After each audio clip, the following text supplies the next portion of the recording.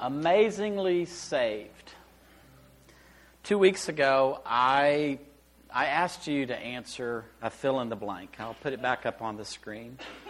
Just invited our community to fill in the blank. If you're not blank, you're not saved. Now, that morning, it's kind of like this morning, kind of trying to rush. We're a little behind in what we try to honor our time together, so I kind of rushed along. But there were some really great responses given to those. I'll just remind you of the ones that I remembered. Sometimes we'll hear people say, if you're not baptized, then you're not saved. Or sometimes people will say, if you're not speaking in tongues, you're not saved. Or others might say, if you're not attending church meetings, you're not participating in Bible studies, you're not tithing, all the things that are wrapped up in what we think of church being, then you're not saved. And then there was this statement, if you're not confessing the lordship of Jesus, then you're not saved. And the reason I kind of asked that question is because we're in Acts 15, and there were these folks that showed up that said, hey, if you're not circumcised, you're not saved. So I was trying to give us pulling circumcision out of the air, and that's just like, well, when is that ever in our conversation? It's not. And so I was just trying to communicate that sometimes what we do is we make our doing of something more important than God's giving. Think about that for a minute. Sometimes we make our doing of something more important than God's giving. So, is there anything wrong with baptism? No. Do we baptize people? Yes. But we baptize not that they would be saved, but they've been saved. And they're doing something out of obedience. It's not adding to their salvation. They're wonderfully, amazingly saved. Is there anything like wrong about speaking in tongues? Is that a legitimate gift? Sure. Yeah, it's one of the gifts of the Spirit. When we're an empowered people, some of us are going to pray and speak in tongues. Nothing wrong with that. But it's the result of salvation. It's not an indication of whether I'm saved or not. Again, even a good thing can become more important than God's gift. Attending church meetings. Do we value that? Yeah. We show up every week. We value it. Is it an end? No, it's not the end in itself. It has its place. But it doesn't save us. Our doing is not more important than God's giving. And probably the one thing that was really misunderstood, and why I wanted to go over this, is that, and I know at least one person really misunderstood. And out of my background, probably 20 years ago, there was this huge conversation about you must confess that Jesus is your Lord and your Savior. It's not good enough to just confess Him as Savior. He must be your Lord. So there's this whole controversy and a whole brouhaha about that. So, do I have to confess the Lordship of Jesus before I'm saved? No. My doing of that is not more important than God's giving. Think about the 12. Did they follow Jesus with a confession at the very get-go? When Jesus showed up at the Sea of Galilee and said, come follow me, they followed him. Oh, yes, Master, Lord Jesus, Messiah, King of Israel will follow you. Is that what they said? If my I don't know, maybe my calendar's off. But I would say it was like 3 years into this thing when finally Peter said, you are Messiah. You are the Lord. Is it important that all of us get to the point of recognizing that Jesus is the King of all kings and the Lord of all lords? He is the Messiah. He is the promise. Is that important? Yes. But does that save us? No. Our doing of even good things doesn't save us. They can be the result of something amazing happening in our lives. Just like circumcision. Is circumcision important to, especially, the Jew? Yes. It means everything. It's entering into the Abrahamic covenant. And I don't know this for sure. I'm trying to dig around. I've got a friend who is a Messianic theologian, and so I'm sending him emails, and he's sending me books to read. So I got a long ways to go. He's already telling me that some of my resources are a little old. So I'm thinking, okay, I got to kind of update here. So I don't know exactly, but this is, I'm thinking, again, maybe this is not right. You can correct me. But I don't think there is within Judaism anything about individual salvation. It's the covenant people. It's always the group that are saved. And so in the mind of these Judeans, these Jews that come to Paul in Antioch and say, you must, these Gentiles that you're telling, they got to get in on the covenant of Abraham or they can't be saved. That was just their mindset. But again, is the doing of circumcision, entering into the Abrahamic covenant, more important than God's gift? No. But is it valid and is it important? Sure. It's really easy for us to put our doing before God's giving. There's just that thing within us. Anybody want to call it out? What is that thing within us that just really likes? I think it's called pride. How'd you know that so quickly? I got it. We all got it.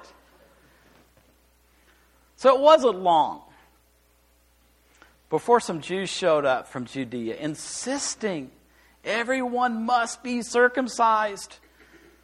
If you're not circumcised, you can't be saved. And Paul and Barnabas were up on their feet at once in fierce opposition, protest. The Jews that were there were Pharisees, just like Paul was. Barnabas was a Levitical priest. As a Pharisee and as a Levitical priest who are now following Jesus, both of them would have been circumcised.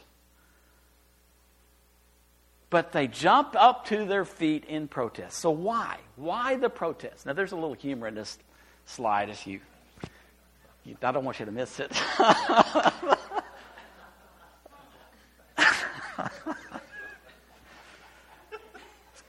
Kind of sick, I know, but how do you talk about this subject, So why the protest? Why? So let's go on with the story. In Acts 15, verse 2 to verse 9.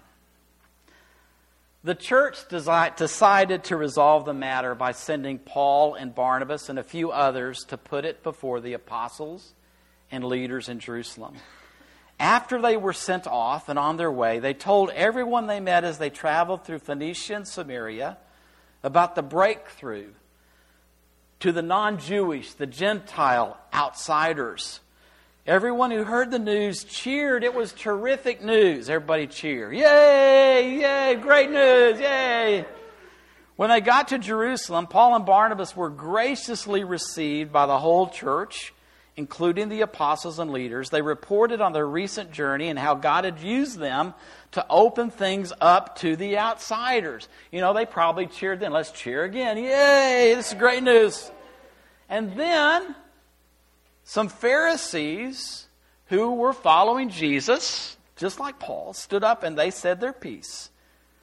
They'd become believers, but they continued to hold to the hard party line of the Pharisees. You have to circumcise the pagan converts. You must make them keep the law of Moses.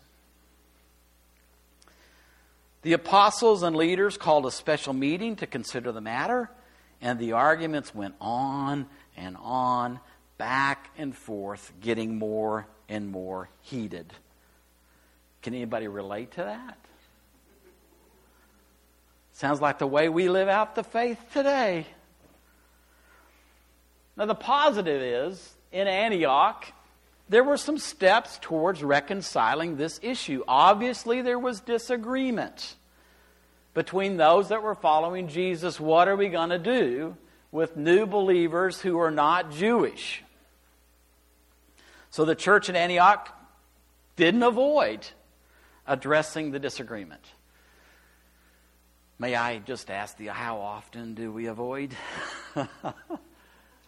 How often is it difficult for us to have a conversation about the things that we disagree with? Yeah, but that was a good step.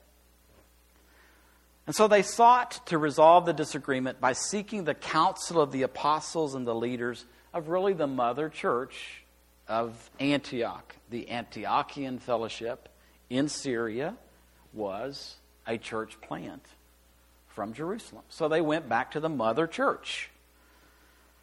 And the apostles and the leaders in Jerusalem invited everybody to say their piece. And then they called us, okay, we know this is a big issue, so we're going to call a special meeting. And then that special meeting to resolve an issue, things reached an impasse. The arguments went on and on, back and forth, getting more and more heated. Can you relate to that? Beating each other over the head with the same book. Why are we doing this? This is insane. What's going on here? Arguing. And in that, Peter stands up. Would you like to stand up?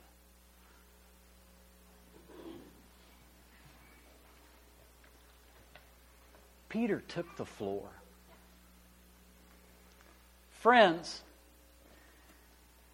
you well know that from early on, God made it quite plain that He wanted the pagans to hear the message of His good news and embrace it. And not in any second-hand or roundabout way, but first-hand, straight from my mouth. And God, who can't be fooled by any pretense on our part, but always knows the person's thoughts, gave them the Holy Spirit exactly as He gave Him to us. He treated the outsiders exactly as He treated us insiders, beginning at the very center of who they were and working from that center outward, cleaning up their lives as they trusted and believed Him. So why are we now trying to out-God God? Loading these new believers down with rules that crushed our ancestors and crushed us too. Don't we believe that we are saved because the Master Jesus amazingly and out of sheer generosity moved to save us, just as He did those from beyond our nation? So what are we arguing about? There was dead silence. No one said a word. Please have a seat.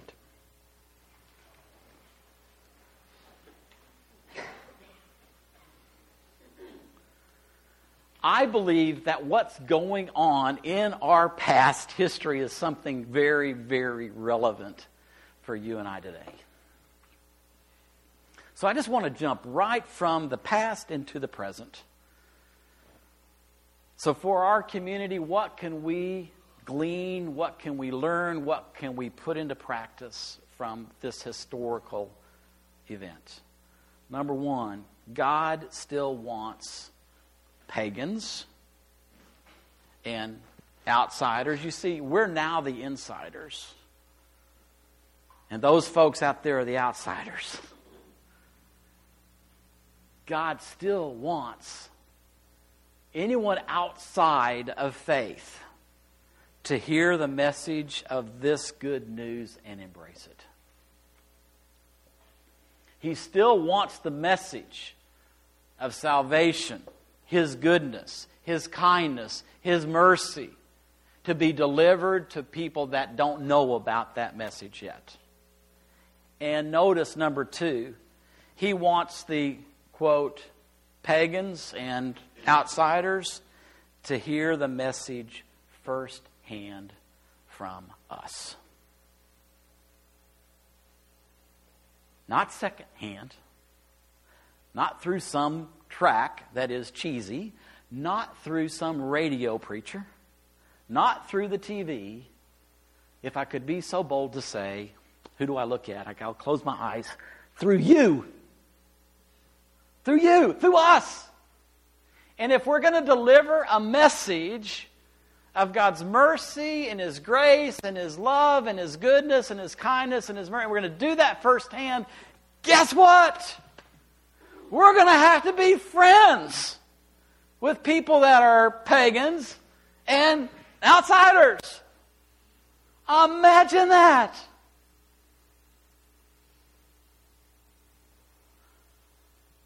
I think my number one prayer for the church global, and maybe even more in the Western world, is that we could regain the reputation of Jesus.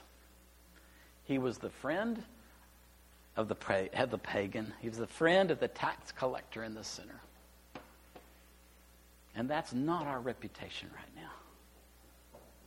So could we like come to agreement today? Could we? I don't know how to do that, but let's do that. Let's agree we need to do that. God treats outsiders just like insiders. God does not play favorites.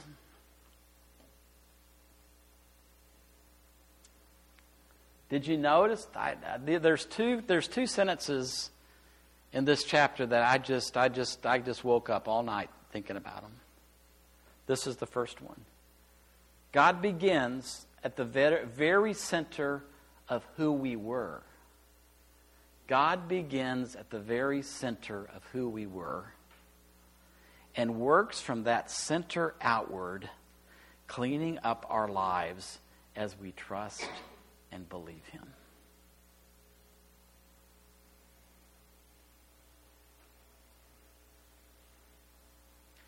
So when we start making demands about get your act together before you start following Jesus, we're ludicrous.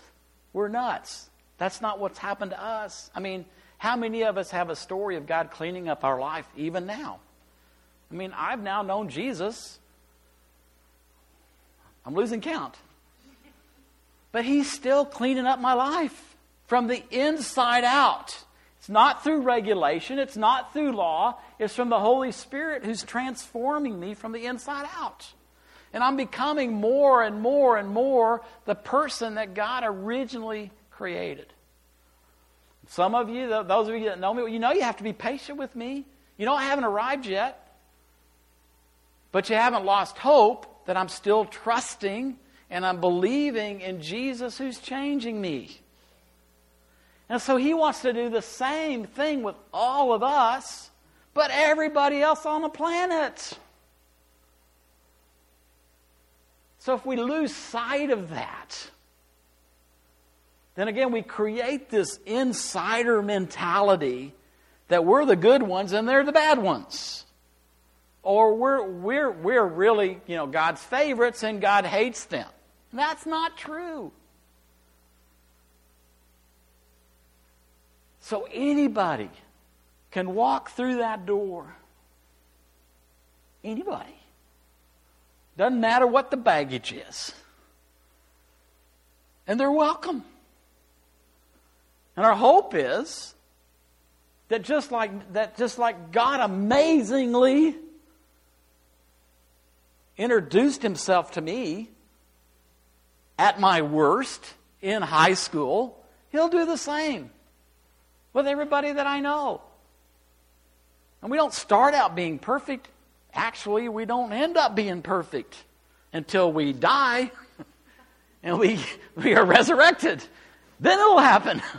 So it's not going to happen in this age. There can be improvement. There should be improvement.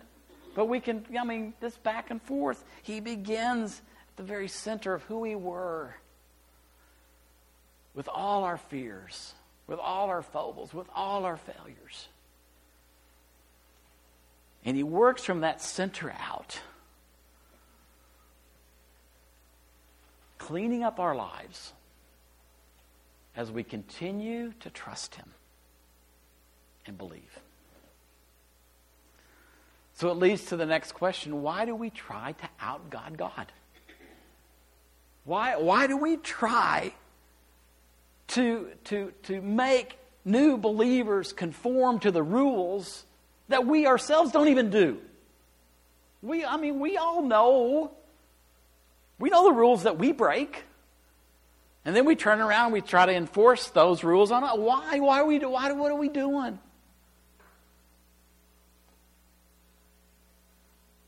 I think it's because we've lost this belief. This is the other sentence that just stops me.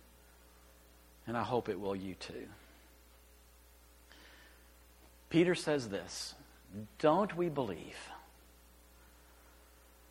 that we are saved because the Master Jesus amazingly and out of sheer generosity moved to save us?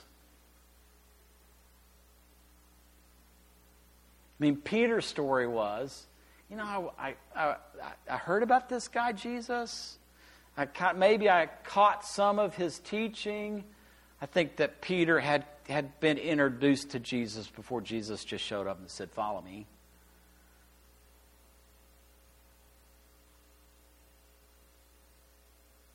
But Peter knew that there was nothing that he had done. Do you remember? Don't touch me, Jesus. I'm a sinner. Jesus, I'm messed up. Get away from me, Jesus. Don't you know? You're going to catch what I got. And Jesus says, no. Come follow me. So I know that he knows. He was amazingly saved because Jesus moved into his life. Peter didn't move into Jesus' life. Jesus moved into his life.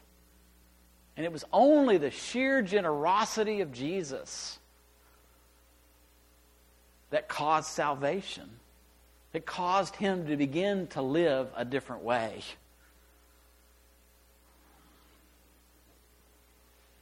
Don't we believe that we're saved because the Master Jesus amazingly and out of sheer generosity moved to save us, just as he did those beyond our nation? So Peter says, as a Jew, Jesus amazingly and out of sheer generosity moved into my life. He saved me. He showed me there's a better way to live now. He showed me that as I live now, it's going to be a continuum into the next stage. Life is better because I'm now following Jesus. And I want everybody, not just Jew, but also Gentile, to experience that. So let me ask you, because this is what it really comes down to. Is this what we believe? Is this what we believe? And if this is what we believe, is this what we live? And if this is what we live, is this the message that we're delivering to our generation? Do I have to be baptized to be saved? No. Baptism's a good thing. But how about an amazing encounter with the sheer generosity of Jesus initiating relationship with people? I said yes to Jesus because Jesus initiated the relationship with me. Think about your own story. How did Jesus initiate with you? How did Jesus amazingly and out of sheer generosity move toward you and invite you to follow him?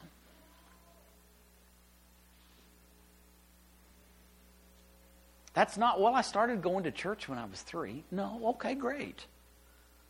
But what about Jesus moving into your life? Well, I've kept all the rules. Well, okay, great. You've been a good kid. Okay, great. But what about this amazing encounter?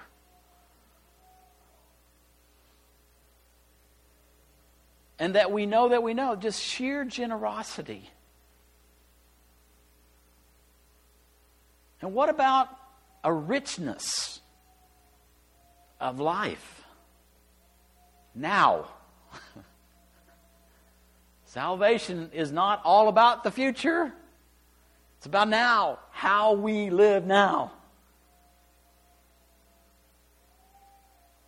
Peter lived life courageously until the moment that he was hung upside down on a cross, because he did not consider himself worthy to be crucified like his master. That is courage. You can do whatever you want to with my body.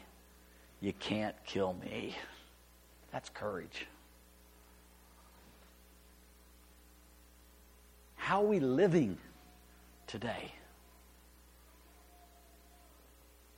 I want the amazing and the sheer generosity of Jesus moving into our lives to give to us the best quality of life now and forever, to be what makes us,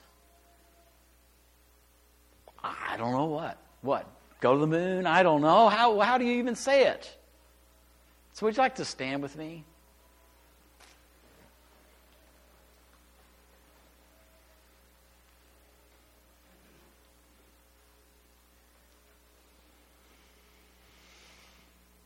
I have just 2 questions. One is, I have a little cup of coffee. If you had your cup of coffee across the table, it's just you and me, and I asked you, do you know that you know that you know that you have been amazingly,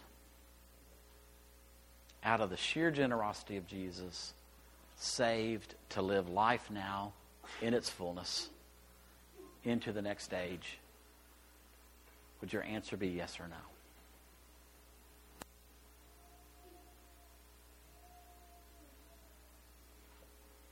If the answer is yes, then I hope, like me, you'll just kind of walk through the day. Wow, amazing love. Wow, sheer generosity. Wow, wow. If the answer is no, his amazing and sheer generosity is just there for the eye. It's just like Jesus. I really want to get in on this. This is too good to pass up.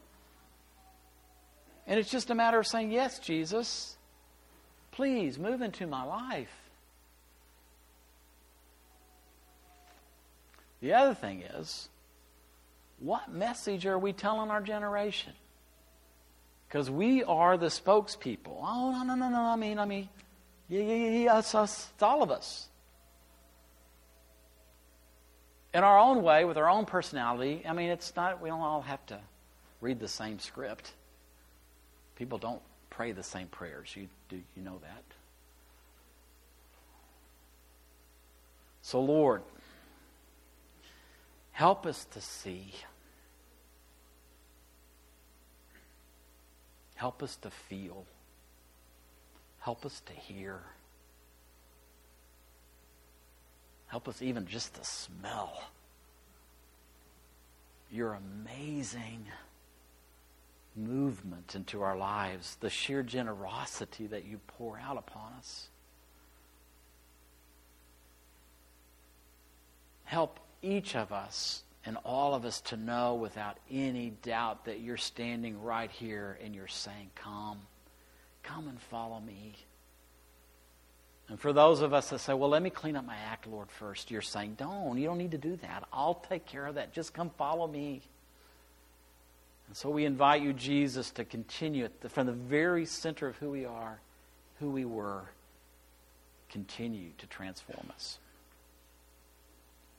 Then, Holy Spirit, I would ask that there would be a way that you would empower every one of us to deliver your invitation to our generation.